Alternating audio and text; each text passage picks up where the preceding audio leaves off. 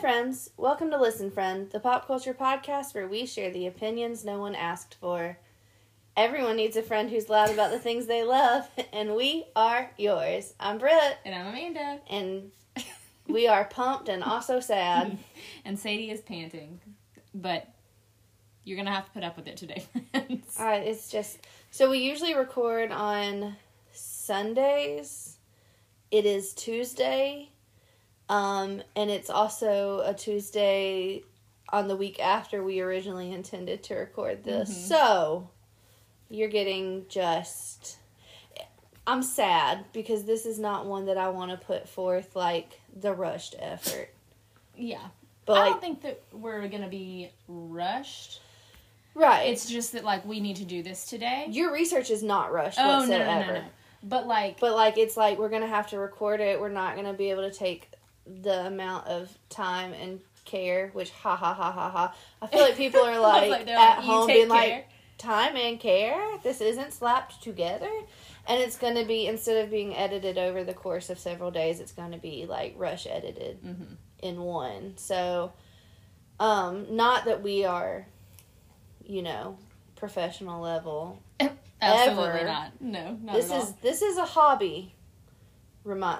As a reminder. Yes. But it's going to be even more so this week. And that's not what this episode deserves. It's okay, though. It's going to be okay. Today we're talking about Elvis. It's our very special Elvis tribute. Last week we went in on the movie. This week we're going in on the person. Mm-hmm. And this is like a special episode commemorating is it the 45th? Yes, I was going to say last week definitely did math wrong and said 46. We can't math, it's fine. Does your job entail math? Mm-hmm. I was going to say, neither of us have jobs that entail math, and I was like, hers definitely Anytime does. somebody's like, what do you do? I'm like, I don't really know. My job definitely does not entail math. I don't know what your excuse is. I use a calculator. There you go. Yeah. I just have to know how to multiply. I need to know how to press buttons on a calculator. Tis it. Check. You got it. Anyway, so before we get to the good stuff, though, well, it's all good stuff. Before we get to the meat in the sandwich, I don't know. Why do y'all let me speak? I need to be like, you know how some podcasts have that person and they're like, oh yeah, Jeff's nodding his head right now. Jeff agrees with us. And you're like, who TF is Jeff? I sometimes need to be Jeff. I talk way too much. No. We don't have any recommendations for y'all this week because all we've done is watch Elvis or rewatch things we've already talked about before. Okay, so some pop culture things that have happened since the last time we recorded. Dylan O'Brien read thirst tweets for BuzzFeed. That was fun. I'm going through all of the e-news things.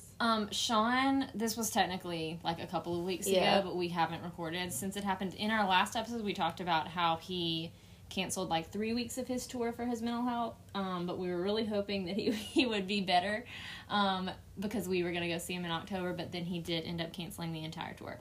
So we are obviously sad that we don't get to see Shawnee Baby, but, we want him to take care of himself, so. When you said Shawnee Baby, it sounds very much like Corey Matthews doing like an old where he's like, Shawnee Baby! Yes. Oh, no. But, so we are sad, but also... We want him to take care of himself. For sure. And he gave us our money back, so that was nice. And we're going to use that money to do fun things. Yeah, for sure. That you will hear about soon. Mm-hmm. Okay, so Taylor Swift has addressed her 2017 copyright lawsuit for Shake It Off, which I think... Oh, forgot about that. Yeah, I think it was... and it's the dumbest lawsuit to me. Y'all know we love Taylor Swift, but I'm about to go in for a second. So, she's getting sued for the line, Player's Gonna Play, because I think the band is 3LW. I don't have the article in front of me, so bear with me. They're saying she stole that line, which to me, that is, haters gonna hate, players gonna play. Like, that's just a phrase. Yeah, people say that. If anybody should be suing her, it should be Matt Nathanson, because his song, I Saw, which came out early 2000s has the line, I forget about you long enough to forget why I need to. And any big Taylor Swift fan knows the song All Too Well has the line, and I forget about you long enough to forget why I need to. Yeah. But I know I saw one comment where she said you can't steal a lyric you've never heard. So she's claiming she never heard the 3LW song, which other than the Prometheus, I can't even say the Promises? No. Prometheus? No. What are you trying to say? She's... We're going to have to put a flag. She said. No, I know what I said, and I said what she said. Prometheus? Hold on, I promise you. I need it just for clarity. I'm getting a little tired of your broken promises, looking at your fantasy and dipping out. She says Prometheus. Prometheus. Anyway, other than that, I don't know that I have ever known a 3LW song, but like, Taylor can't say she's never heard a Matt Nathanson song because during the Speak Now tour, she had, I think it was Come On Get Higher, one of his, that's the tour where she would write the lyrics like down the length of her arm, and she used his lyrics before, so like that one, but he did not sue her, so, and he totally could have. Yeah, that was nice of him. Yeah, well, I don't know, I feel like he's probably Seems a like jerk, a but I also love him. Yeah. So, there's that. Let's see. Pete Davidson is in trauma therapy because Kanye West threatened him on the internet. Well, and he and Kim broke up. That too. Which, good. That's he's better for it. 100%. But, and I know I said that like lightly, like, oh, Kanye bullied Pete on the internet. No, Kanye was like threatening to kill this man on the internet. And like Pete Davidson. Someone go get Kanye. Right, and I'll go get Pete because he looks like Lowly Worm a little bit, like if Lowly Worm had a troubled brother. But I love him. Me too. I think he's precious. Okay, let's see. Tyler Cameron's back on the market, but not for long because I'm gonna be sliding in the she's gonna snatch him up. Did you see my Instagram story where I was like, yes. Emotionally I am here and I stick figure Drew? Yes, you're so. I haven't done that since Chris Pine. I did that for him once. And Camila Cabello has a new boyfriend who's not Sean, and we're sad about it. Okay, your turn. The day after Sean's birthday, too. Oh, I know. Poor Sean. I'm sad. He's sad. I still think they'll get back together. I hope so. But I said the same thing about Joe Jonas and Taylor Swift, and look at us now. Not at all. Okay, the only other thing that I have is that Olivia Newton-John passed away yesterday. I'm very sad about it. Me too. She was only 73. She had breast cancer, is that correct? For a long time. Like, battled it for a... Yeah, for a really really like 20 years? Something like that. Super sad. You want to know something? What? That I probably shouldn't share? No. I literally just found out yesterday she's Australian. I really didn't know. Because, like, She has an accent in Greece. Did you think it was fake? I don't think I've ever paid attention. Greece is not really one of my favorites, so I've only seen it a few times. Here's where I was just talking earlier about how, like, you and I are so similar. Yeah. And then when we're different, we're so different. I'm not usually big on the musicals. Right. Yes, and, like, I know. there is something about John Travolta that just really That's, like, really the only time that I like him is in Greece. It just, there's just something. And I'm not like, like. No. I don't know. I just never could. I never noticed. Like, in my brain, she's just American. So sorry to Australia. And also sorry to Olivia Newton-John. I, on the other hand, am going to the Grease sing-along on Thursday. Oh, you're going to cry. Town. Oh, I'm going to cry for sure. Let's see. This would be my 5th opportunity to go to this since I lived here. They do it every year. At the Capri? Which is like a independent movie theater in town. And the first 2 years that I lived here, I went. And then the next year was COVID. And then the next year, I just don't think I went. So, and I thought about going again this year. But I wasn't sure. Just because, it's also fun to stay home on my couch. 100%. Because I'm tired. But then once I found out about Olivia, I was like, I'm for sure going. Yeah. Because, like, it's going to be emotional. Like, it's always super fun and cute and happy, and, like, it will be, but it'll also be, like, a little emotional and sad. So. Was it that or Top Gun we were supposed to go see that night? I had the mental breakdown and stayed home. I think that was Top Gun. Okay. Which I did end up going. I don't know. Yeah, everybody went but me. Okay. It was a group thing. Okay. And I was just like, sorry, I can't come. And Yeah. everybody's like, what's wrong? And I was like, I'm crying in my driveway. What do you want? Oh, I remember that. Yeah, you remember? Yeah. Yeah. So, welcome back to therapy with me. Mm-hmm. I do this every time. It's okay. I'm just not going to get a therapist. I'm just going to talk about my problems on this podcast and for free. Okay. We have no other business matters to attend to. Just Elvis. Just Elvis. We ready? We're unhinged, by the way. We were just talking last night about, I don't know, we were going back and forth about how sad we are. And I was like, is this who we are now? Is this how sad we it are is? about Elvis, or sad in general? I mean, in general, but specifically Elvis. About Elvis, yeah. But specifically since Thursday, when I started preparing for this podcast, I have truly done nothing but look up stuff about Elvis, watch documentaries about Elvis, watch YouTube videos of Elvis, read things. My entire Instagram, like, suggested for you page is Austin or Elvis. It's a lot. I didn't sleep well the other night because I was, like, having, like, I just didn't sleep well, period, but it was, like, anytime I was, like, semi-awake, Elvis things were, like, running through my brain. Last night I literally had a dream that I was Priscilla. So, you know, it's just, it's a lot. So we're going to lock her up soon. Literally, I texted Brent and I told her all about the dream. And I was like, so, like, is it time to take me to the mental hospital? And I said, if it is, can I come with you? We can be roomies. But yeah, so, we ready? I think so. Okay. So this is going to go pretty, Amanda's in charge, but, like, the goal is something similar to, like, our Betty White. So this is just going to be not funny.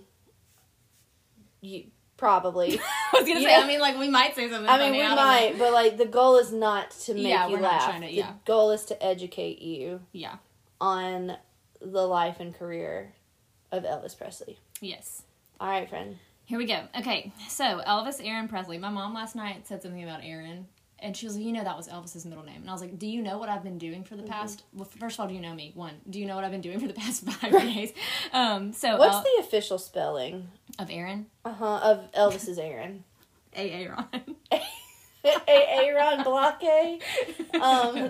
10 seconds after I said I'm not going to make you laugh.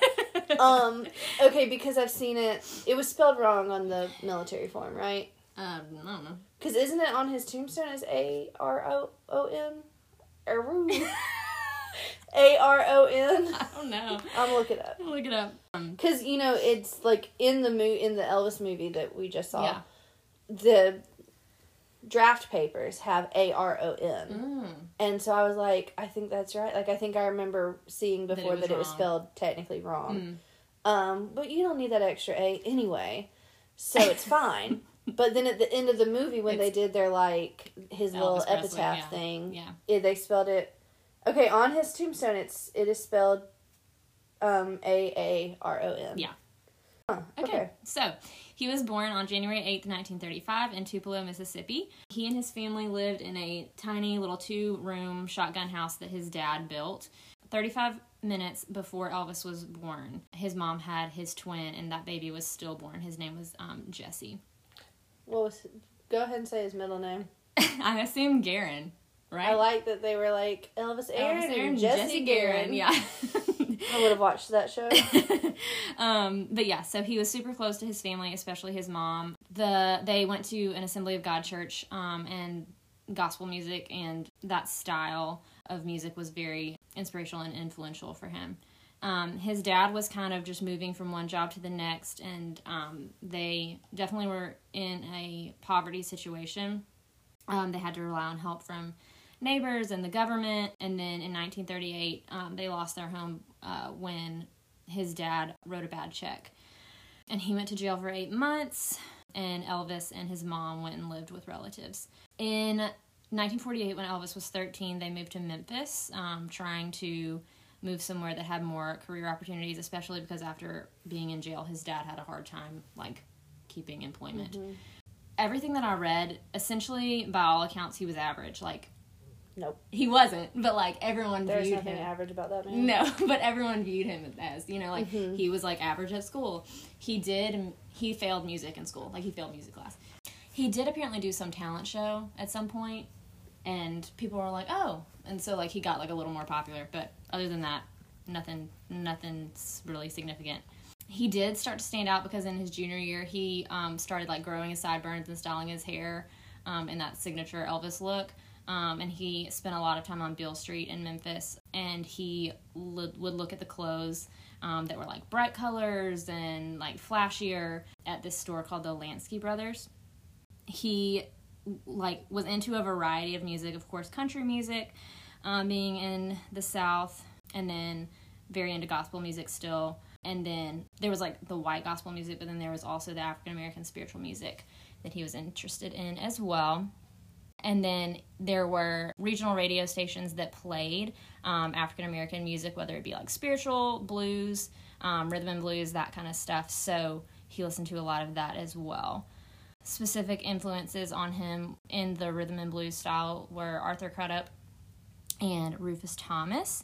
And B.B. King talked about the fact that he knew Elvis before he was popular because of the time that Elvis would spend on Beale Street. And then by the time he graduated from high school, he had decided that this is what he was going to do with his life. Okay, so Sun Studios was Records? Sun Records? Mm-hmm. What is right?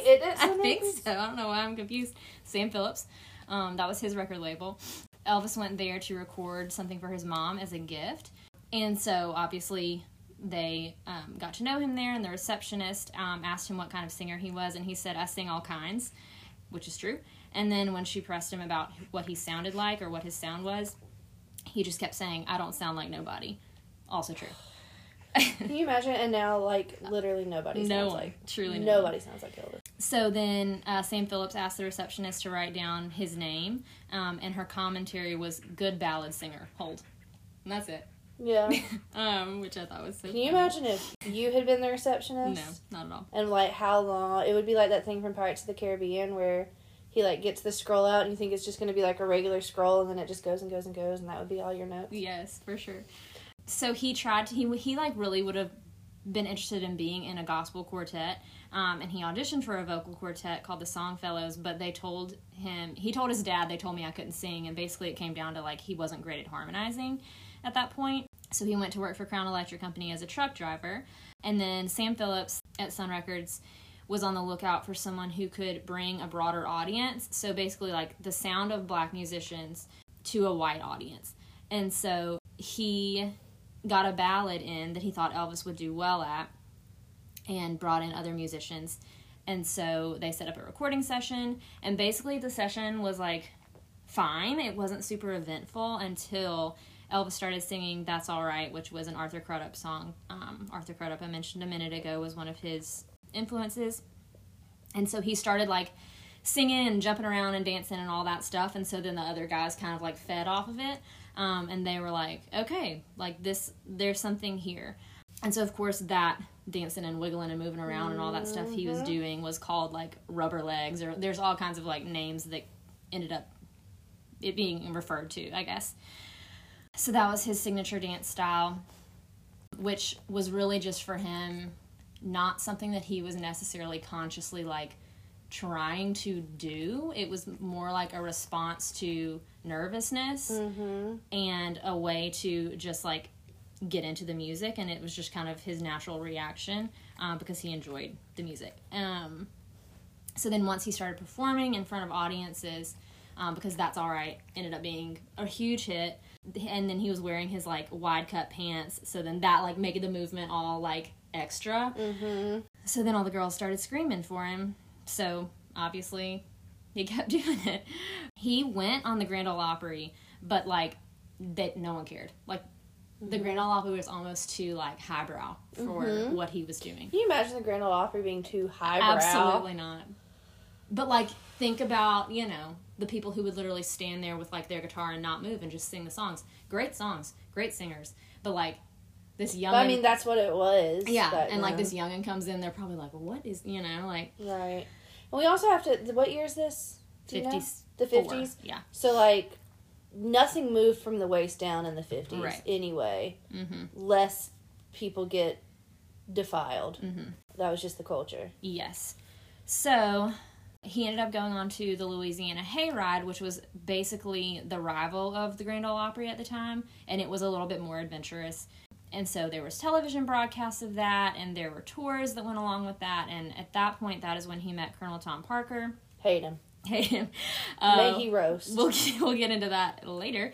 And Elvis considered him to be the best promoter in the music business. And so, yeah, country music stations were playing him, but then some weren't because it sounded too much like a black artist.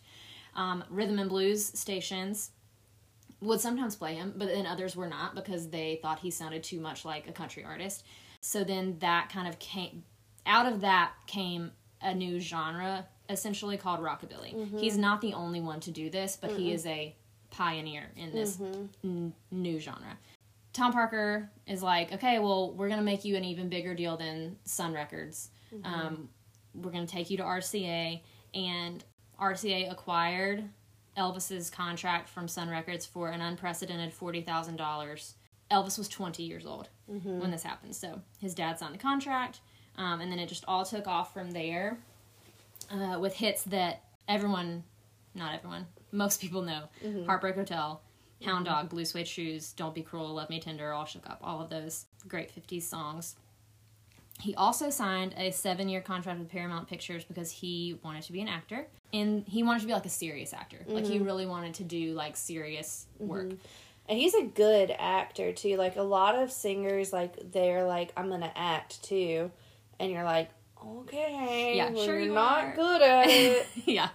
He was good. He was He good. was a natural. Mm-hmm.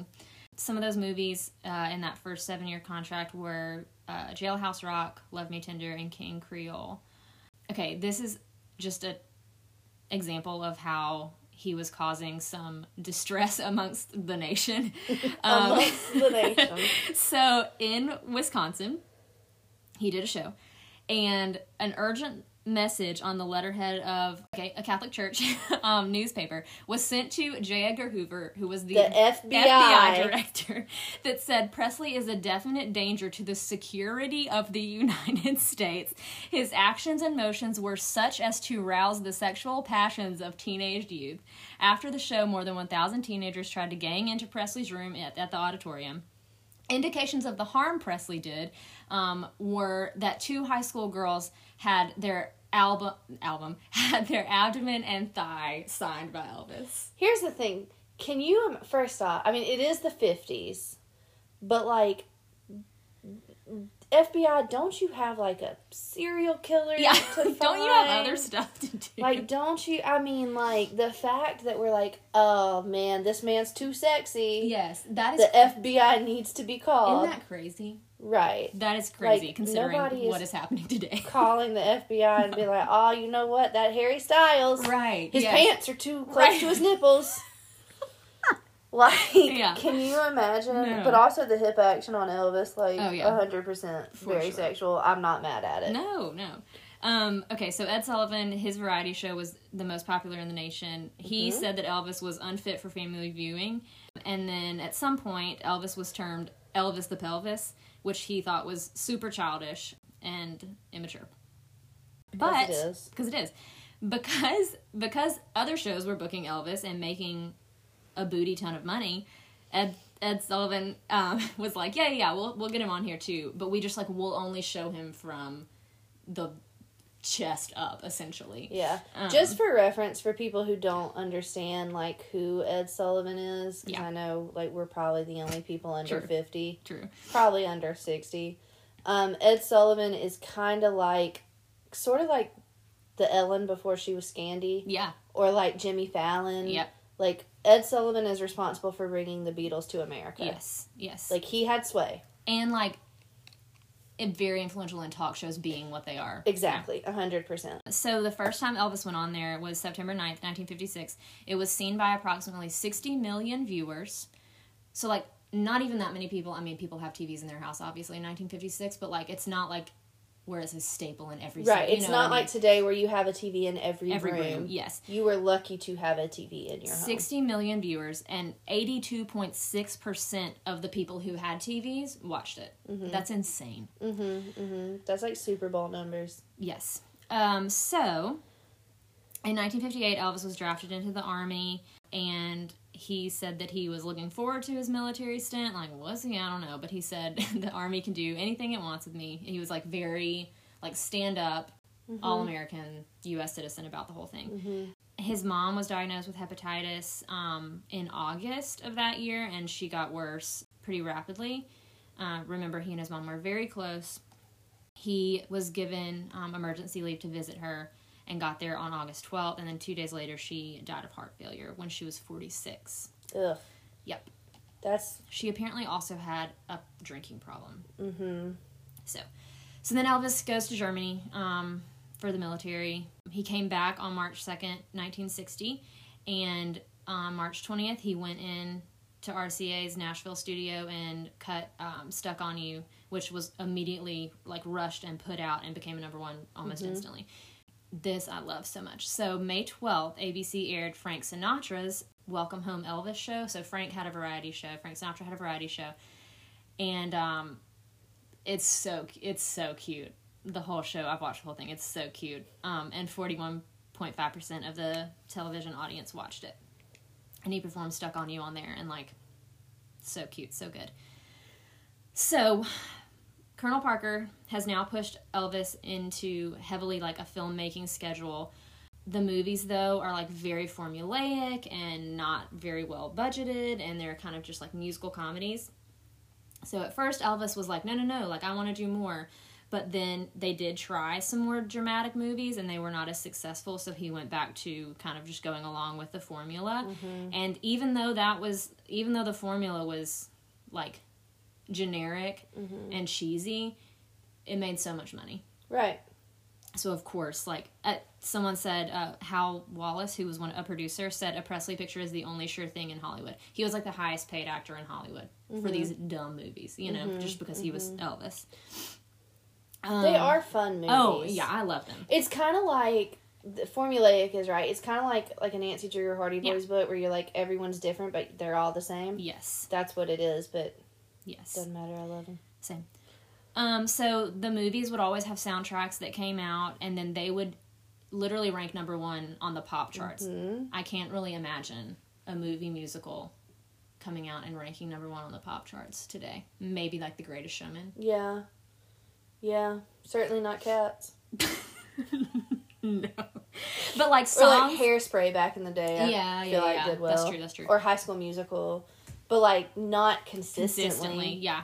So, but there's like some of his most popular songs that everyone associates him with that were part of these films, like Can't Help Falling in Love, Return to Sender, Viva Las Vegas. But yeah, so that was just very impressive considering what he was working with. It just says a lot about his popularity. The only like new material that he put out during this time frame was his gospel album How Great Thou Art, and that won him his first Grammy Award for Best Sacred Performance. Right before Christmas, more than 7 years since they first met. So Elvis met Priscilla, his only wife, in Germany when he was in the Army, and then over 7 years later, around Christmas 1966, he proposed to her, and they got married on May 1st, 1967. And then his only child, a daughter, Lisa Marie, was born on February 1st, 1968, so like directly 9 months later. And but at this, which was all great, but like this was a time that he was not very happy with his career because of basically all he was doing was just and it was like stalled out too. Yes, formulaic movies. So now we're going to get into the whole 68 special. So on December 3rd, 1968, there was a special called Elvis. That's all it was called, but now we know it as the 68 Comeback Special, which they filmed in California. And this was his first live performances. They brought in an audience for the recordings, and this is his first live performances in front of an audience that he had done since 1961. So they kind of like brought him back to his roots in terms of the way that they did all this. So he was in like tight black leather and singing and playing his guitar and like very like uninhibited like he was in those early days. And they also brought in his original band, and they let him sing like gospel music and his old hits and things like that. So the director and co-producer, Steve Bender, and then I can't remember the other one's name. The other one's not played by Dacre Montgomery exactly. in the movie, so we don't know him. But he is important. Will you look up his name? Yes. Thank you. So they worked hard to produce a show that was different than the Christmas show that Colonel Parker really wanted this to be initially. They took the opportunity, and I think that this is very clearly what Elvis wanted to do. So I appreciate that they helped him with that, you know. So this is a quote from some magazine called I Magazine. Never heard of it, but they said, there is something magical about watching a man who has lost himself find his way back home. He sang with the power people no longer expect of rock and roll singers. He moved his body with a lack of pretension and an effort that must have made Jim Morrison green with envy. And then someone named Dave Marsh. Do you know him? Am I supposed to? No, I don't either. I just like this quote. He said that the performance was one of emotional grandeur and historical resonance, which is true. Okay. This is harder to find than you think because everything's about Steve Bender. Oh, okay, interesting. Well, there's another one besides Steve Bender. We'll let you know if we remember his name. But yeah, so then that really was like a revamp of his career. And so then he quickly had some other hits come out right after that, including In the Ghetto, Suspicious Minds. So yeah. So then he was excited to like get back to live performing after that. And after the comeback special, he had offers coming in from around the world. And including like the London Palladium offered Colonel Parker lots of money for a 1-week engagement for Elvis. But of course, Colonel Parker was like, that'll pay me, but like, what are you going to pay him? So Just looking at pictures of Elvis. I'm so sorry. It's okay. Oh man, 33. I'm so hurt. I'm just everything. Well, it's talking about him being 33 years old, but Yeah, so cute. Red and Black just really That's good. Good for her. perfect for him. I'm so sorry. You're fine. Okay, so then in May, the brand new International Hotel in Las Vegas, which like boasted that they had the largest showroom in the city, announced that it had booked Elvis, and he was scheduled to perform 57 shows over 4 weeks, and he brought in like lots of things that were important to him in that show as well. Like he had the Imperials, and which is a gospel group, and the Sweet Inspirations, which is a female African-American gospel group. And he had this costume designer who came in and designed his jumpsuits and stuff that he wore. So this is like really where we start seeing like the jumpsuit Elvis. Yeah, the Elvis that you're familiar Yes. Which the inspiration for those was because of his love of karate. with. Which I love. Same. So he basically invented the Vegas residency Essentially. here, Yes. whether he meant to or wanted to or not. Yes. So, like, Celine Dion does this now. Britney Spears has done it against her will, but we don't... That's a different episode. Adele did it. The Backstreet Boys, I think, maybe did Brooks and it. Dunn, The Jonas Reba. Brothers did it. They all did, like, Vegas residencies where they just perform at this one hotel for months and months and months. Or years if you're Celine. Or if you're Elvis. Yeah. So, Elvis did that first. Yeah. So, like, he just went on stage. They didn't, like, say, like, ladies and gentlemen, Elvis Presley. Like, he literally just, like, they start He's playing like, his "Here and he I walks am." on, and he looks fan-freaking-tastic. Of course he does. So, the audience had, like, 2,200 people there, including lots of celebrities. Like, there's a documentary I was watching, and I was like, look, there's Cary Grant. And sent it to Brett. Oh, Um, love of my life. But, yeah, so he got a standing ovation before he sang a note. And then another after his performance, of course. He had a third standing ovation after his encore number, which was Can't Help Falling in Love. And that was his closing number for most of the 70s. So then the next day, after the opening day, Colonel Parker made negotiations with the hotel that resulted in a 5-year contract for Elvis to play every February and August, making $1 million a year. But, you know, Elvis only saw half that. Thanks. How much? Thanks, Colonel Tom. What year was that? 1970. I'm going to look up $1 million in 1970 money to now. To now. So Rolling Stone magazine said, Newsweek said after this, after he like opened this Vegas show, there are several unbelievable things about Elvis, but the most incredible is his staying power in a world where meteoric careers fade like shooting stars. And then, because at this point it's 15 years after he first started, and then Rolling Stone called him supernatural, and he like basically made his own resurrection. So. Okay, so in... Oh, wait, that's in 1979. Oh, we never made it there. Oh, gosh. Okay, so $1 million in 1970 is equivalent in purchasing power to about $7,636,881.44 today. That's insane. So he basically he was making the equivalent of like almost $8 million. That's insane. Okay, so between like the Vegas engagements, he was touring a lot, and he performed six attendance record breaking shows at the Houston Astrodome. New hits coming out, The Wonder of You included. And then MGM actually filmed the rehearsal and concert footage of that opening international in Vegas show. And they made a documentary called Elvis, That's the Way It Is, and it's excellent. But during this time, he was threatened with murder unless $50,000 was paid. So apparently he had been the target of threats, obviously, since the 50s, you know, considering people were writing the FBI about it. But that was, like, still happening around this time. So the FBI took it seriously, and they, like, he had really stepped up security. He, like, went on stage with a, like, pistol in his waistband, you know, like, he was, like... He's like, you not gonna catch me? Yeah. So, wait, did they just get, like, a letter with cutout magazine letters that was, like, pay us $50,000 yeah. or Elvis dies, don't care about who us is. Yeah, I don't know. Like, don't worry about it. I don't know. It didn't That's say. insane. Like, I kind of knew that, but I don't think I realized how that... Because, like, now you get, like, a encrypted email. Yes, yeah. They were cutting out magazine letters for sure. Like you see in movies and stuff, yeah. But yeah, so thankfully nothing ever came of any of that, but wild times. Okay, so then in April of 72, he's touring. And I mean, it was insane. I mean, it was 100 and something shows that he, like 167 or something shows that he did that year, something like that. He truly never stopped. Truly did not stop. So MGM films, again, another documentary called Elvis on Tour, also excellent. And that won the Golden Globe for Best Documentary Film. His gospel album, He Touched Me, was released that month, and that got him his second Grammy Award for Best Inspirational Performance.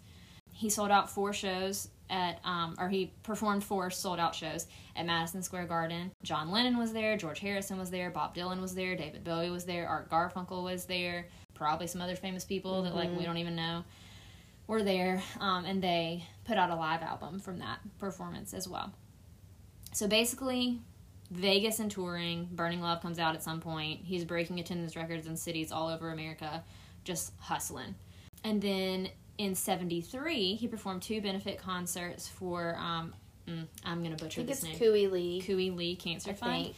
And that was in connection with a TV special, which this is like the first satellite streaming TV special ever. Mm-hmm. I'm fairly sure. It was the first concert by a solo artist to be aired globally, and it was called Aloha from Hawaii.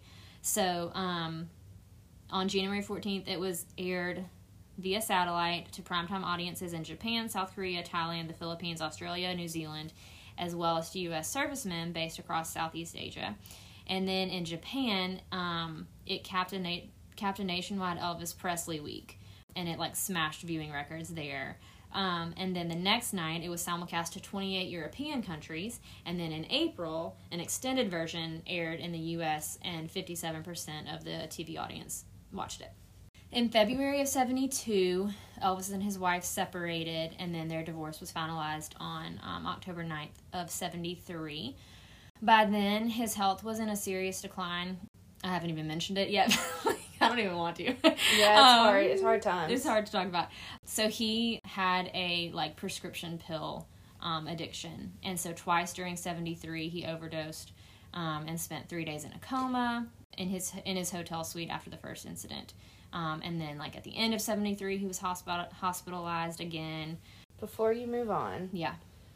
Just to clarify. Yeah. These are not like Elvis was like, I want some pills, and went and found some pills. Right, yeah. This is very much like they had him on drugs to keep him up. Mm-hmm. They had him on drugs to make him go to sleep. They had him on drugs to calm him down. Mm-hmm. They had him on drugs to excite him. Yeah. He always had apparently always was struggling with sleep. Like, potentially had narcolepsy, like, or whatever it is, insomnia, like the one that keeps you awake. Right. Like, probably at baseline, at rest, slept like 4 or 5 hours a night anyway, but you cannot survive doing the things that he was doing, and that schedule of touring and press and all the things on that little sleep. And it's also important, I'm sorry, did I cut you off? It's also important to note, it's not like he went and found these himself. A certified, licensed doctor was giving him these things and telling him it's fine. It's fine. So, I mean, do with that what you will, but it's not, don't look at it like a cracked out celebrity thing. Well, look at it as an emergency. And his doctor and, like, other people, his friends and family, have confirmed that he did not think that he was anything like people who were, like, drug addicts doing like street drugs. Like cocaine and crack and heroin. Yes, like, he was like, my doctor's giving me these. Yeah. It's medicine. And, like, doctors are supposed to, I mean, that's the Hippocratic Oath, like, do no harm. Yep. So, but harm was being done. For sure. But yeah, so and we'll get a little bit more into that in just a little bit. But yeah, so since his comeback, he continued. Okay, yes, 1973 he had 168 concerts, which was his busiest schedule ever. And then in 74, even though his health was not doing well, he again more intense touring. He didn't make any official studio recordings in 74. But they did like a live album in Memphis, and then that included a version of How Great Thou Art, which won him his third and final Grammy Award. And all three of his Grammy wins out of his 14 total nominations were for his gospel recordings. His final concert, he did have one more album, I believe, that was recorded in like 76. I'm not positive, I can't remember, but one more album that they recorded at Graceland in the Jungle Room is what it was called. So Graceland was his home. I don't even think I mentioned his home. Graceland. Everyone knows. Hopefully. But yeah, so there was one album there, and it is sad. He sounds fantastic, but like he is not like emotionally in a place to be singing like Burning Love and like all of these like upbeat fun things. So the songs on the album are like Unchained Melody, that's my like all of these beautiful, and he sounds beautiful, but like it's sad. So on the evening of Tuesday, August 16th, 1977, he was scheduled to fly out of Memphis. I think either to begin another tour, or he was like in the middle of a tour and had like 2 weeks at home or something like that. And then his then girlfriend discovered him in an unresponsive state on the bathroom floor. They tried to revive him, but he was pronounced dead once he got to the hospital. They think he had been dead for some hours when he was found. I'm gonna cry about it. He was 42. All of that, you know, and then I don't want to talk about it, but to die alone on the bathroom floor. Yep. Are you very okay? Sad. Yep. Okay. I'm just like in a disassociate. Yeah. But yeah, so like the president issued a statement, which I'll read in a little bit. Thousands of people gathered outside of Graceland to view his open casket, which is crazy to me. And his funeral was held at Graceland on Thursday, August 18th. Outside the gate, this is crazy. Outside the gates, a car plowed into a group of fans and killed 2 young women and critically injured a third, which is crazy. On purpose? I don't know. Okay. 80,000 people lined the processional route to the cemetery where he was buried next to his mother, but then there was an attempt to steal his body at the end of August, which I'm like, were they trying to steal his body, or were they just trying to get in there and see if there was any like jewelry and stuff? Like, what were they gonna do, you know? It could have been either, or honestly, one of those crazies who like think he faked his death could have been trying to prove I didn't even think about that he was in there. Oh god. But yeah, so then both his remains and his mother's were moved to Graceland's meditation garden on October 2nd. So, okay, I'm going to talk about I mentioned some of these while I was talking about his life, but just some other like achievements and awards. So he remains the best-selling solo music artist of all time, according to the Guinness Book of World Records, with sales estimated up to 500 million to 1 billion. And if anyone ever beats it, I'm just going to quit. If I were Taylor Swift, because I imagine she's the only one who can, I would get to 499 and be like, all right, I will never release and don't buy anything else. Don't buy my stuff. Pull everything off the things. Yes. I would not. So he holds the records for the most songs charting in Billboard's Top 40 with 115 songs, and Top 100, 152. For like albums, he's credited by Billboard with the most albums charting in the Billboard 200, 129, far ahead of second place Frank Sinatra's 82. He also holds the record for the most time spent at number 1 on the Billboard 200, which was 67 weeks for one of his albums to be at number 1. As of 2020, the Recording Industry Association of America credits him with 146.5 million certified album sales in the U.S., which is third of all time behind the Beatles and Garth Brooks. And I love Garth Brooks, but that makes me a little mad. He also holds the record for most gold albums, which is 101, which is twice as many as second place Barbra Streisand's 51 albums, and then most platinum albums at 57. His 25 multi-platinum albums is second behind the Beatles, who have 26. His total of 197 album certification awards, including 1 Diamond Award, far outpaces the Beatles' second, which is 122. He has the third most gold singles, 54, behind Drake and Taylor Swift. Drake. Okay. And then the 8th most platinum singles. There was a literal spider named after him. Isn't that weird? Why? I don't know. I tried to look it up, I'm but gonna it look literally it up. Elvis has spider. it has Presley in its name. There's also a wasp that's like called like All Shook Up Us or something But like you that. know, like the person who discovers it gets to name it. Uh-huh. So I learned that from Stranger Things. You don't watch Stranger Things, but there's like, there's the Upside Down, which is the alternate world, and like things will get out from there and into ours, and Dustin finds one, and he's like, if I discover it, I get to name it. Mm-hmm. So that's why I know that. So it's probably it's probably the science version of you Yes. out there being like, I love Elvis, so the spider is now Priscillius or whatever. In 2018, Donald Trump awarded him with the Presidential Medal of Freedom posthumously. In addition to his 3 Grammy awards for his gospel music, his 14 nominations, he received the Lifetime Achievement Award in 1971. And then he has 7 records in the Grammy Hall of Fame, including Don't Be Cruel, Heartbreak Hotel, Hound Dog, Jailhouse Rock. In 1970, he was recognized as one of the 10 most outstanding young men of the nation by the United States Jaycees. And he's been inducted into 5 Music Halls of Fame: Rock and Roll Hall of Fame, Country Music Hall of Fame, Gospel Music Hall of Fame, Rockabilly Hall of Fame, and Memphis Music Hall of Fame, which, that's insane. When did the Rock and Roll Hall of Fame start, I wonder? Because if he was not the first induction... He wasn't inducted until 1986. Okay, it started in 1983, apparently. Who beat him? Who got there first? Who possibly could? I don't know. In 1987, he received the American Music Award of Merit. They've frequently, I guess Elvis Presley Enterprises, I'm not sure. But there's just been re-releases of his music, or remixes of certain songs, and they've all done incredibly well. Some have gone to number 1, even up to in 2004, 2005. Okay, clarification. Yeah. So sorry. They started inducting people in 1986. Okay. So he was... Great. In the first. It was him, Chuck Berry, James Brown, Ray Charles, Sam Cooke, Fats Domino, the Everly Brothers, Buddy Holly, Jerry Lee Lewis, Little Richard, Elvis. I'm fine with that. Same. So his home, Graceland, was open to the public in 1982. It attracts over 500,000 visitors annually, and it's the second most visited home in the United States after the White House. It was declared a National Historic Landmark in 2006. Forbes named him in 2005 the top earning deceased celebrity for the 5th straight year, with a gross income of $45 million. Literally, he's dead, has been dead a long time, made $45 million in 2005. He made $1 million for every year he's been deceased, basically. I mean, that was in 2005, but yes, for now.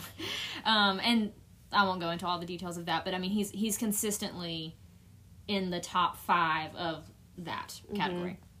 In 2018, RCA released Elvis Presley, Where No One Stands Alone, which was a new album focused on his love of gospel music, and it was produced, one of the producers was his daughter, and it introduced newly recorded instrumentation along with vocals from singers who had performed in the past with Elvis, and there was a reimagined duet with Lisa, his daughter, and Elvis as with the title track. And then in 2002, Baz Luhrmann's film Elvis. 2022. Yep, thank you. Sorry. 2022, not 2002. Baz Luhrmann's film Elvis came out. And that's the first... There's been miniseries and TV movies and Elvis as a character in movies, but this was the first big screen biopic about Elvis. Mm-hmm. So the way I wanted to do this, so now that we know, all about his life, all about his awards and achievements. We wanted to kind of talk a little bit more about him as a person. So basically, I'm going to just name some character traits that we came up with for Elvis and talk about those and why we feel like those were things worthy of discussing. So the first one I put was flawed because, like, I know that I sound like I think that he did no wrong, you know, like, we're not stupid. Like, we know that he was a human, and he, just like any human, was imperfect, said things he shouldn't, had a temper, didn't like to lose, didn't like to not be good at things, but, like, you know, who hadn't said something they shouldn't once in a while, you know? Couldn't be me. There's also things, we also should remember he had a drug addiction, so, like, there's that.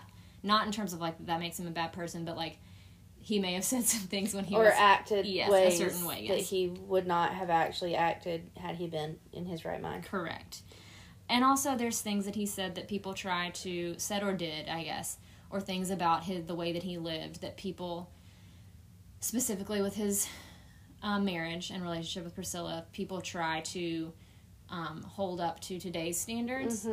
And while 100% I am so glad that the world has evolved and changed and grown in so many ways, I don't think it's fair to hold this man who died 45 years ago and lived in a very different time and culture, hold him to these standards. Well, and that we also know now, you know? we as a people have got to stop waiting until people are dead to try to accuse them of things or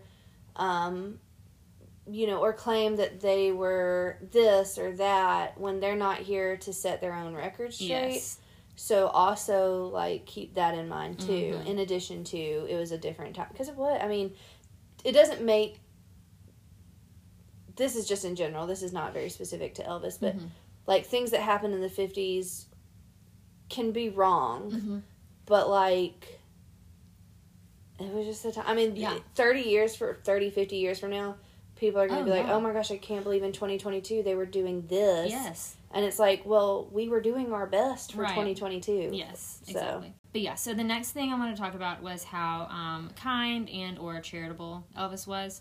He never forgot, like, that he came from poverty, and he was often, like, he often quoted that, like, you never know what it's like until you walk in another man's shoes, quote. So he was very close to his family and friends. He had this whole, like, they called it his Memphis Mafia, and it was just this group of friends and family that was with him constantly. Like, they lived at Graceland with him. They traveled with him everywhere, and he provided for them. They did not have other jobs. Like, they literally just hung out with Elvis, and he bought them houses, bought them cars, bought them clothes, bought them jewelry, fed them. Like, he literally gave them everything that they could want. He was also, like, very generous to his fans.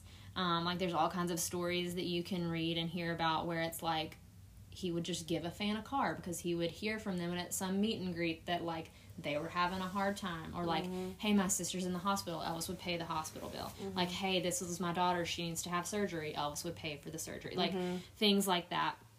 He also, like, took a lot of time with his fans. And then I think this is a quote. I've read that it is a quote. I don't know, like, super confirmed, but essentially it's like, if my fans want the shirt on my back, they can have it because they put it there, is essentially how he thought towards his fans. He also, this is something that I feel like people also don't super know a lot about, but he, in 1961, started a tradition of distributing checks to more than 50 charities a year, donating more than $100,000 a year to amongst these 50 charities, including St. Jude's in Memphis. And then he also other organizations were like the American Cancer Society, the American Library Association, the March of Dimes. That was a big one. He raised $65,000 at a benefit concert for the Pearl Harbor Memorial, the USS Arizona Memorial at Pearl Harbor. Fans would send him teddy bears all the time, like a lot of freaking teddy bears, a lot. And so, because of his song Teddy Bear, I guess. And so he would then, like, all those teddy bears that he got, he would, like, send them to children's hospitals. So, yeah. And then Priscilla and Lisa Marie have continued a lot of this charity work, because clearly he's still making a lot of money. And so they have continued through Elvis Presley Enterprises to do very charitable good things with that. And then just generally as a person, they were in a documentary I was watching talking about, like, what a natural, good dad he was, and good friend. He loved animals, he loved sports, just generally kind, fun guy. So yeah. Okay, let's talk about how he was too trusting, and May they roast. so first, Colonel Tom, which we talked a minute ago about how much we hate him. So he took like way too much of Elvis's money as his manager. So typically managers take a range of like 10% of a artist earnings to like 25% max. Like usually it's more like 15% of whatever the artist earns, and Colonel Tom got 50% of what Elvis made to support his gambling problem. He was just like a liar and a con man all around as a human, like not just towards Elvis.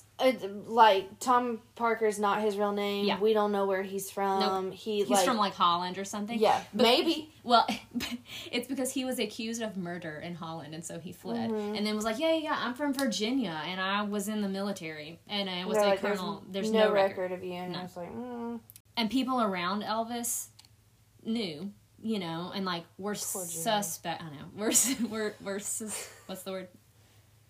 We're suspicious. Suspicious of Colonel Tom, yeah. But like Colonel Tom was manipulative, and Elvis was very loyal, and he had been with him, you know, from the beginning. So. And I mean, I don't know. I hate that mentality of like, well, you know, Elvis wouldn't be Elvis without Colonel Tom. No, I disagree.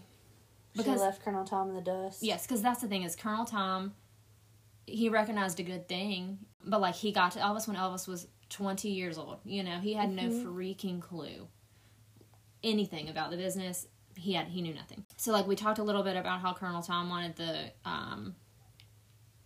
68 comeback special to be like a Christmas like a type cheesy thing. Christmas. Yes.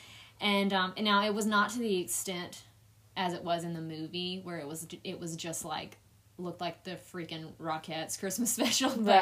But Steve Bender told this story in one of the documentaries I watched where they were like all rehearsing, and Colonel Tom's like, and there's going to be a Christmas number, right, Elvis? You want a Christmas number, don't you, Elvis? And Elvis, he was like, I saw him cower. Like, I saw Elvis, like, nod his head, you know? And he said, but then when he walked off stage and, like, Colonel Tom couldn't hear that Elvis, like, said to Steve, he was like, fuck him. What? And I was like, yes. All right, Dr. Nick, may he roast. I hate this man. May he roast. I hate this man. Okay, so this is Elvis's personal doctor from like 1967 on. So, okay, is this Elvira like Cassandra Peterson? Is that like Elvira? Like, the one that we know? Yeah, there is only okay, there is but one Elvira. Okay, yes, that is her. Okay, and I love her. So like, I think we mentioned a minute ago that like he did not think that this was the same. Like he did not think that his drug problem was like. The drugs that he was taking were not, like, street drugs. Like, he didn't think of them as the same. Like, she one time met Elvis and talked to him about how she smoked pot, and he was, like, appalled. He was like, don't do that. Like, I know. Elvira's just trying to mellow out.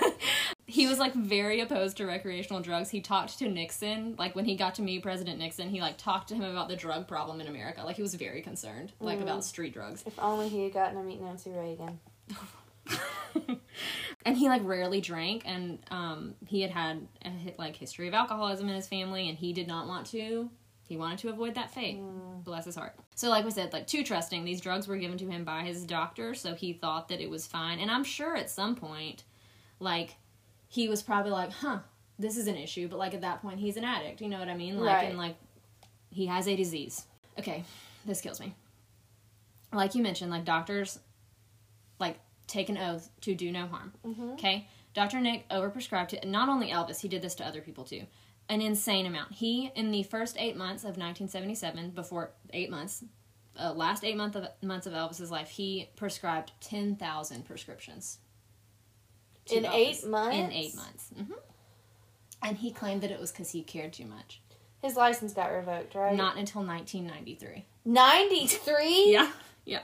He like went to court and stuff in the 80s, but he was like, I just cared too much for these people. Didn't we take Michael Jackson's doctor's license so freaking fast?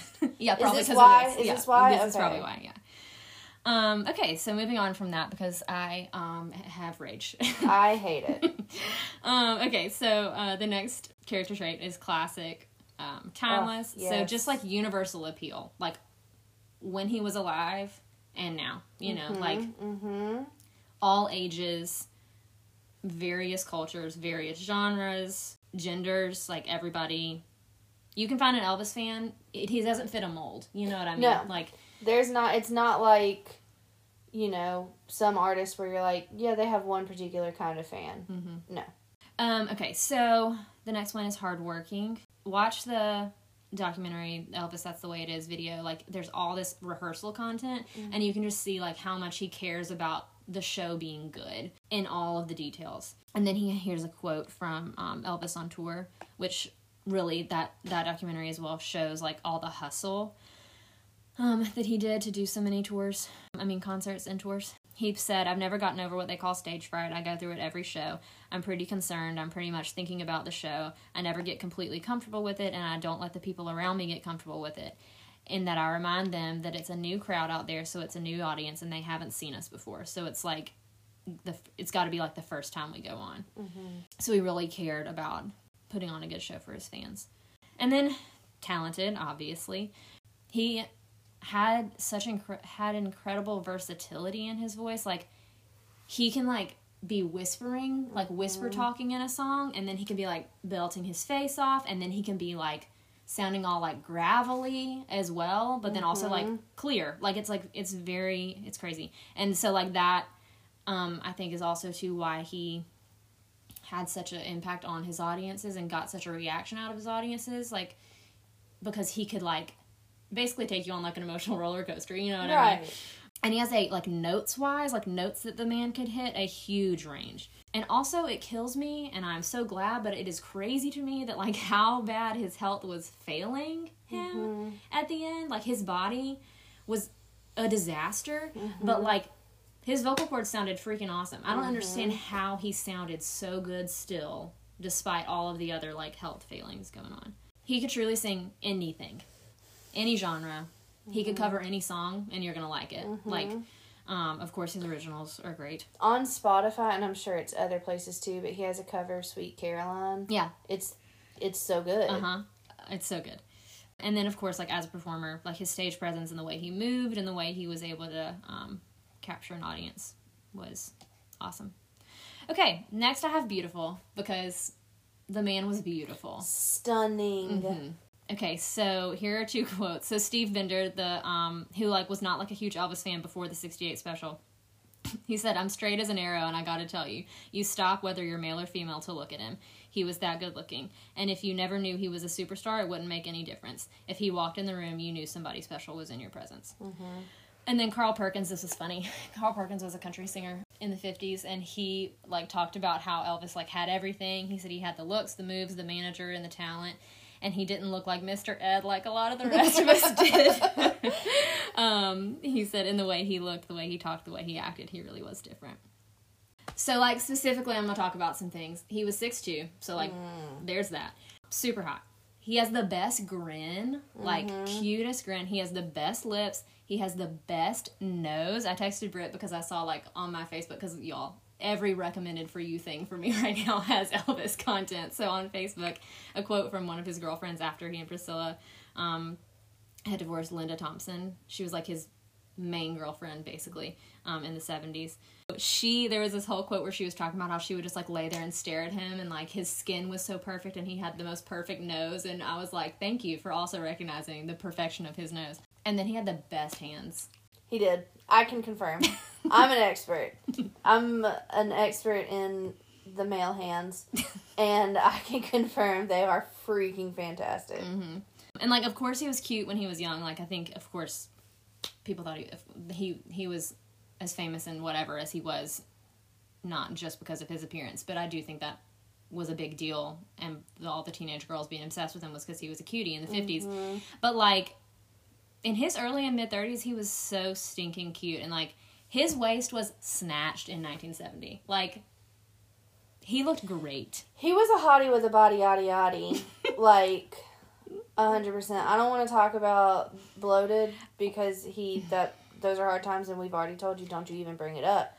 Yeah. But in his 30s? It really wasn't that bad until, like, the very Well, very and end, it would know? fluctuate. It wasn't Right. like he was like constantly stuffing his face and had like truly gained weight. It was water weight. Yes. Okay, so iconic. So at first I was like, okay, like what makes someone an icon, you know? Mm-hmm. And then I was like, okay, that's hard to answer. So what makes Elvis iconic? So I wrote down some things.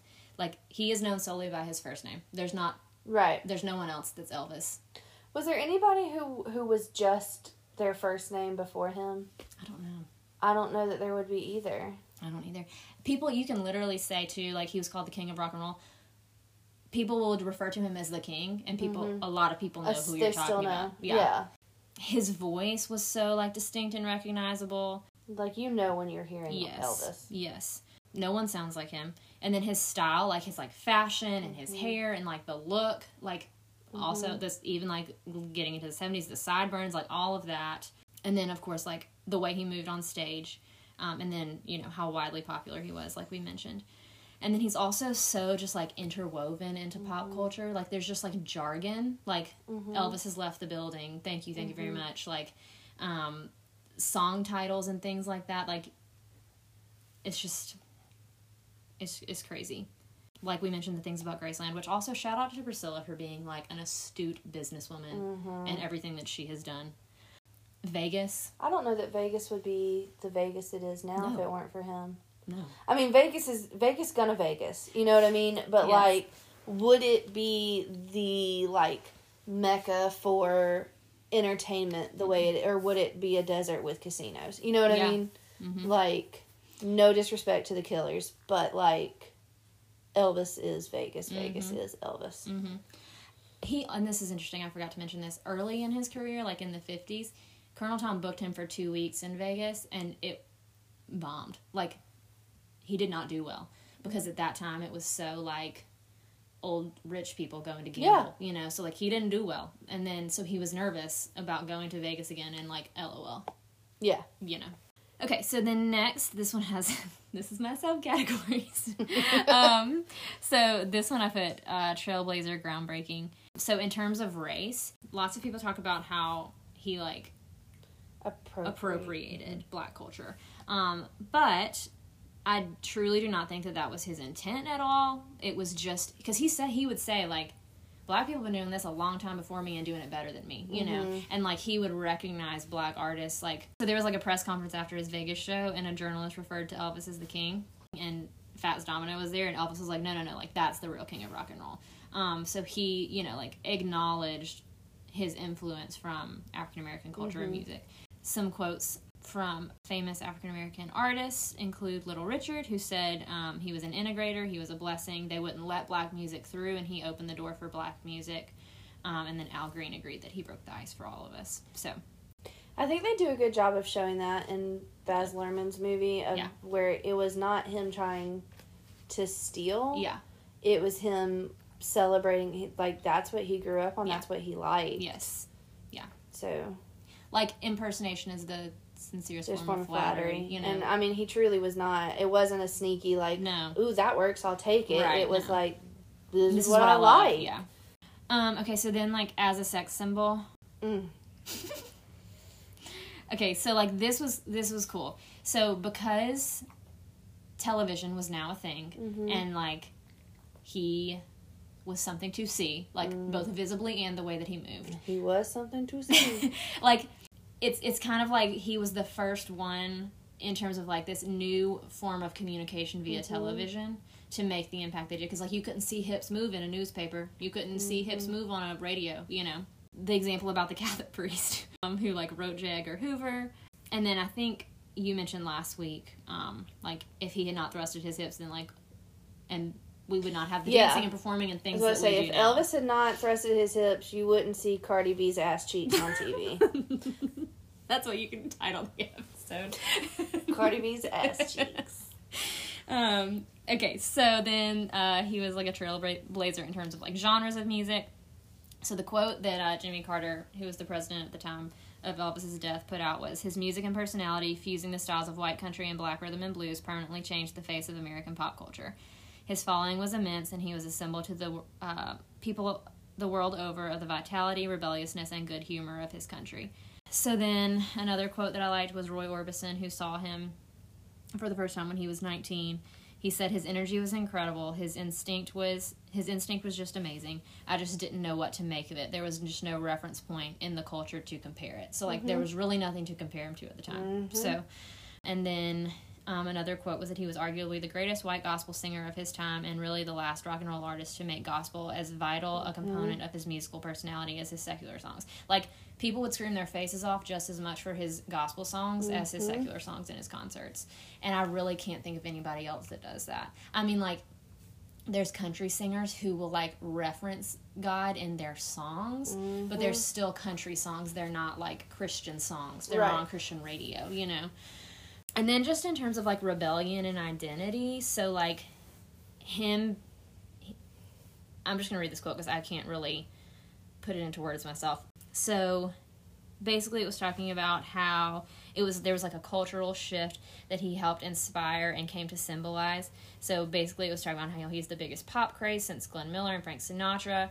He brought rock and roll into the mainstream of popular culture and set the artistic pace, and other artists followed. More than anyone else, he gave the young a belief in themselves and a distinct and somehow unified generation, as a distinct and somehow unified generation, the first in America to ever feel the power of an integrated youth culture. So I thought that was really cool. Some quotes by some artists about Elvis's impact that were my favorites, which is just funny, some of these people. So Mick Jagger, he was a unique artist and original in an area of imitators. Buddy Holly said, without Elvis, none of us would have made it. John Lennon said, nothing really affected me until I heard Elvis. If there hadn't been an Elvis, there would not have been the Beatles. Damn straight. I'm sorry. I know everybody loves the Beatles, but, you had to have Elvis to get to the Beatles. Yes. James Brown said, I wasn't just a fan, I was his brother. He said I was good, and I said he was good, and we never argued about that. Elvis was a hard worker, dedicated, and God loved him. Last time I saw him was at Graceland. We sang Old Blind Barnabas together, a gospel song. I love him and hope to see him in heaven. There'll never be another like that soul brother. Could cry. Honestly, I am. Dolly. There's one that you don't have to say her last name. Yeah, now, but for a long time. But for a long time you didn't, yeah. Dolly Parton said, if your actions create a legacy that inspires others to dream more, learn more, and do more, and become more, then you have accomplished something. Elvis did that, and more for me and so many others. Okay, these are 2 Elton John quotes that I'm obsessed with, because we freaking love Elton John. We do. Ask anyone if it hadn't been for Elvis, I don't know where popular music would be. He was the one that started it all off, and he was definitely the start of it for me. I remember when my mother came back from work, brought home the record Heartbreak Hotel. I'd never heard anything like it before. I'd never been around music like that, music that was so powerful. That moment, that song would forever shape the way I listen to music. Cher talks about how he was the first concert she ever went to when she was 11, and she said even at that age he made me realize the tremendous effect a performer could have on an audience. I had to throw this one in there because I love Broadway. Kristen Chenoweth said my love of music and sequence came directly from Elvis. Maybe had the stars aligned and we had lived at the same time, he would have been my leading man on Broadway. Ugh, can you imagine? No, I can't, honestly. I would probably pass away. Reba McEntire said, I liked watching Elvis sing and act in his movies. He showed the world you don't have to be like everybody else. Step out, be different. I love that. John Stamos, all the Full House, I love Uncle Jesse baseline, but also, because Uncle Jesse loves Elvis so much. So John Stamos said that I think the first time I saw him, the word supernova came into my head. I was just immediately in awe. He had it all. Nobody's had it all. People have good voices, or they are good looking, or they're good people, or they're charismatic, but Elvis was all of those things and more. Tom Petty, and I don't have the exact quote, but basically in this documentary that I watched, he said, he didn't have a map, but he still made a trail. And then the Pistol Annies, they said, we feel like we always knew who Elvis was. He was perfect. No matter what kind of music we sing, gospel, rock, country, we all copy Elvis. And that was something that I consistently saw too, is people, all genres are saying that they were inspired by him, and yeah. Okay, so then the last thing that I have is as an adjective is tragic, because this is why we were we don't want to do this. So some reasons that Elvis is a tragic figure, I guess. He was a victim. We've talked about that. He was almost too kind and trusting. He did not understand about the drugs. Like we said, he thought that it was fine because it was coming from his doctor, because he died too young, because there at the end he really did just kind of seem to give up And, like, this is tragic, too, that, like, he could have done more. And I will always be upset that it's like he died when he hit rock bottom. Whereas others who have had issues, including Elton John and Johnny Cash, like, they hit that point and did not die, and then were able to recover and, like, do more, be more. I think the difference there is, like, Elton John, even though Elton John had a manager who was taking horrible advantage of him, Elton John still had people who could help him, that wanted to help him. Well, and that's something that a lot of the, like, Memphis Mafia, friends, family, Priscilla, all of those people that were close to him talk about in the documentaries is, like, that they either tried and it didn't work, or he was just in denial or too far gone or whatever, or it was hard to talk to him about. Colonel Tom was six steps ahead of them. Yes, exactly. And then it's also tragic that, like, too much of his image as a whole and his contribution to society as a whole is colored by his final years, which were a struggle. I hate that. I hate that too. I think that maybe will recede some now. I hope so. I hope so. So then some of my favorite quotes from Elvis himself. I had not heard this one and I was so excited. He said, this is from, like, the 50s, so when he's first starting out and getting famous. He said, "I ain't no saint, but I've tried to never do anything that would hurt my family or offend God. I figure all any kid needs is hope and the feeling he or she belongs. If I could do or say anything that would give some kid that feeling, I would believe I contributed something to the world." And then there was a press conference before the Madison Square Garden shows, and they asked him, like, about, you know, like, what it's like essentially to be Elvis, and he was saying that the image is one thing and the human being is another. It's very hard to live up to an image. So just thinking about, like, that in terms of, like, the issues that he had, like imagine being Elvis Presley, you know what I mean? Like, I can't. And then this is probably, like, one of his more famous quotes, and this one was included in the 2022 movie. This was from his speech when he was awarded one of the 10 Outstanding Young Men of 1970, or of the nation in 1970. When I was a child, ladies and gentlemen, I was a dreamer. I read comic books and I was the hero of the comic book. I saw movies and I was the hero in the movie. So every dream I ever dreamed has come true 100 times. I learned very early in life that without a song, the day would never end. Without a song, a man ain't got a friend. Without a song, the road would never bend. Without a song, so I keep singing a song.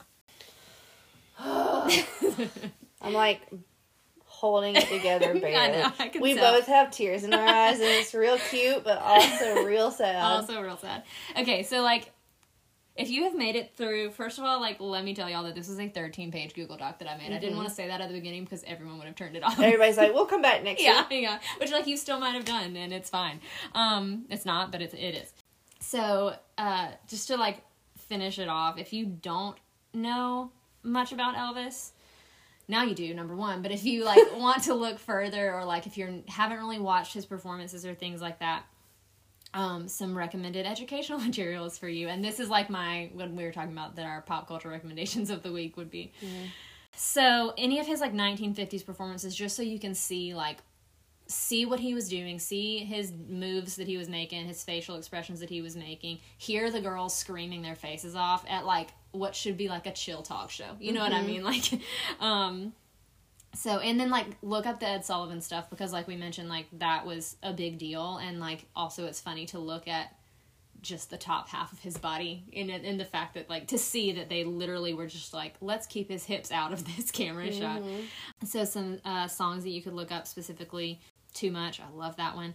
Peace in the Valley, which is a gospel one, so, like, he's not shaking around, but Don't Be Cruel, Teddy Bear, Hound Dog, Treat Me Nice. And then, like I mentioned, I love the 1960 Frank Sinatra Welcome Home Elvis. At least you need to look up his performance of Stuck on You, because it is cute. And they did show his hips in that. And then watch the 1968 Comeback Special. There are parts of it that are weird. Like, there are parts of it it's like, this was clearly 1968, you know? Yeah, and there's, like, kung fu fighting. Yeah, kung fu fighting, and, like, because Elvis loved karate. Yeah, like, random stuff. But, like, at least, if you're not going to watch the whole thing, just look up, like, if you see, when you look up the 68 special, him in a black leather jumpsuit, watch that, and then watch If I Can Dream, where he's wearing, like, a white suit with a red tie. You know, I've never once listened to If I Can Dream and not cried. Oh, yeah, no. How could you? And then watch the documentary Elvis, That's the Way It Is, from 1970. It's incredible. I was going through it the other night when I was watching that. if you're, like, super interested in gospel music, not that many people are besides me, because my dad loves it. If you need some Jesus. Yeah, if you need some Jesus, then watch That's a great way to get it. Yeah, there's a Gospel Side of Elvis documentary on YouTube. Just look up the Gospel Side of Elvis. It's, like, extremely cheesy. Like, it's like a Time Life, like, very, like, 1990s documentary. Yes. But, like, if you're interested in that, it's good. And then HBO has a really good documentary that I just watched called The Searcher. It's like a 2-episode thing. And I was telling Britt, I think that Baz Luhrmann took a lot of inspiration from this documentary.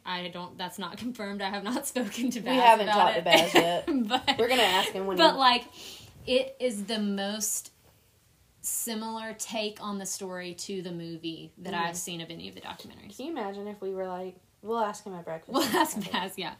But trust me, if I knew Baz, then I'd be knowing Austin. You're like, give me that number. Kaya who? Yeah. Ugh.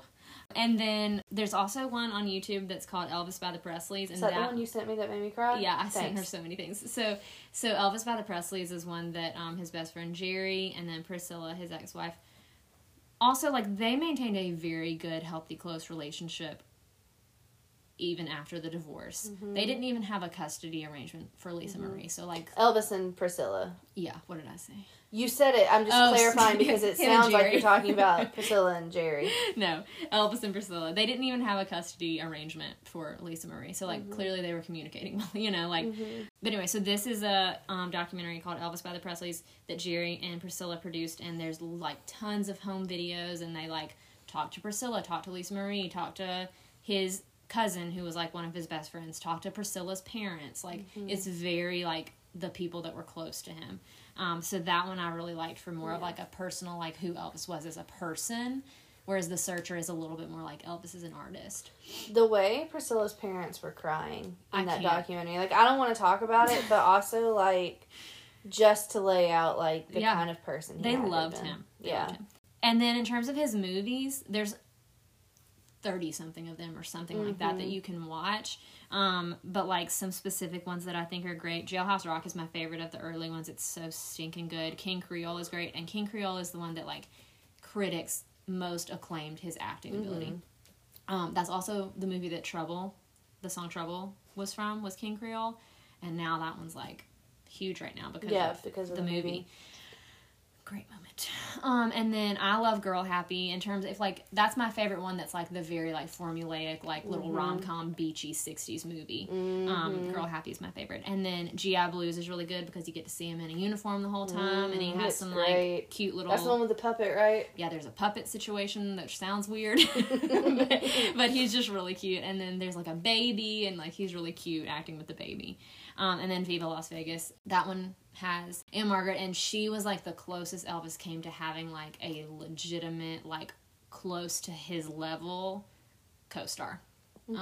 Like, which Colonel Tom didn't like because he wanted Elvis to be the star, you know? Yeah. But, like, because she is, like, near on his level, I don't like her, but... It's fine. Do you have reasons, or are these, like... She just, like...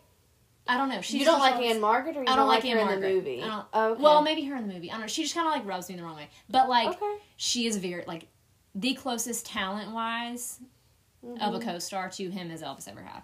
Let me be honest with you. I think the only... that's not true. My biggest, like, I don't know that I could pick Anne Margaret out of a lineup unless it's unless it's Anne Marg Rock from the Flintstones. You know what I mean? Sure, it's not. Yeah. Yeah. But yeah, so there's some recommendations for you. Okay. This is going to be a 2-hour-long episode. And it's fine. It's what Elvis deserves. I was going to say, I texted her and I was like, hey, this Google Doc is 13 pages. And she was like, we can do a 5-hour episode. I was like, I do not care. Anchor doesn't have a limit, and I will talk about Elvis forever and ever and ever and ever. This is an Elvis podcast now. Just kidding. We're talking about tropes next week. But, like, just know, like, literally the other day... And by that I mean yesterday. I was like, are y'all ever just, like, doing fine, and then you think about Elvis, and the next thing you know, you're crying in the shower? Because I have. Yeah. Yeah. I don't know what it's like to be well. I don't either. I've been really unwell, like basically since the movie came out, and it's been really bad. Let me see if I can find this week. What I said to you about. I'm thinking about trying to like fake sick on his death day. And well, maybe don't say that in case somebody now they're gonna know. Honestly, like if any of you are doctors and are willing to write me an excuse to miss work on his death anniversary a week from today, Tuesday, August 16th, let me know. Yeah. I did recently. I'm looking at our text messages, and I referred to it as this is going to say a lot about me as a person. It's the same scorched earth agony feeling of like when Steve from Wonder Woman put his watch in Wonder Woman's hand and said, I wish we had more time, and I'm like, this is the worst, they deserved more time, and I could honestly cry about it. So just know that I'll always be crying about Elvis deserving more time. 100%. Okay. Well, next week we're going to be talking about tropes. That's going to be a fun, educational, funsy episode. We might make a game out of it. We'll see. That'd Probably not, but maybe. Maybe like a mini game. Yeah, that'd be fun. And but so yeah, very different. Very different. Very different. We just took you to our lowest lows. Next week we'll take you to our highest mediums. Highest mediums. Yeah, I'm never gonna delete this Google Doc. I'm keeping it forever. No, you should. I'm proud of it. Like it's a dissertation. Yeah, honestly, as you should be. Yeah. It's great. You did fantastic. Well, thanks. Really proud of you. Thank you. I didn't cry. I did. I'm probably going to now. I didn't speak, so they don't know. Okay, so rate, review, say nice things about us in the reviews, and if you're not going to, take a nap and eat some ice cream, drink a coffee, do something else with your life. Don't forget, we have a second podcast, Look Friend, where we rewatch all your favorite shows and then talk about them. Right now we're doing The Summer I Turned Pretty, and that is available on all the same podcast apps that this podcast is. Correct. Okay, next week is Tropes. We'll see you then. Bye. Oh, Stephen R. McQueen, if you're out there and you're looking for me, I'm looking for you too. Come find me, baby. Okay, bye.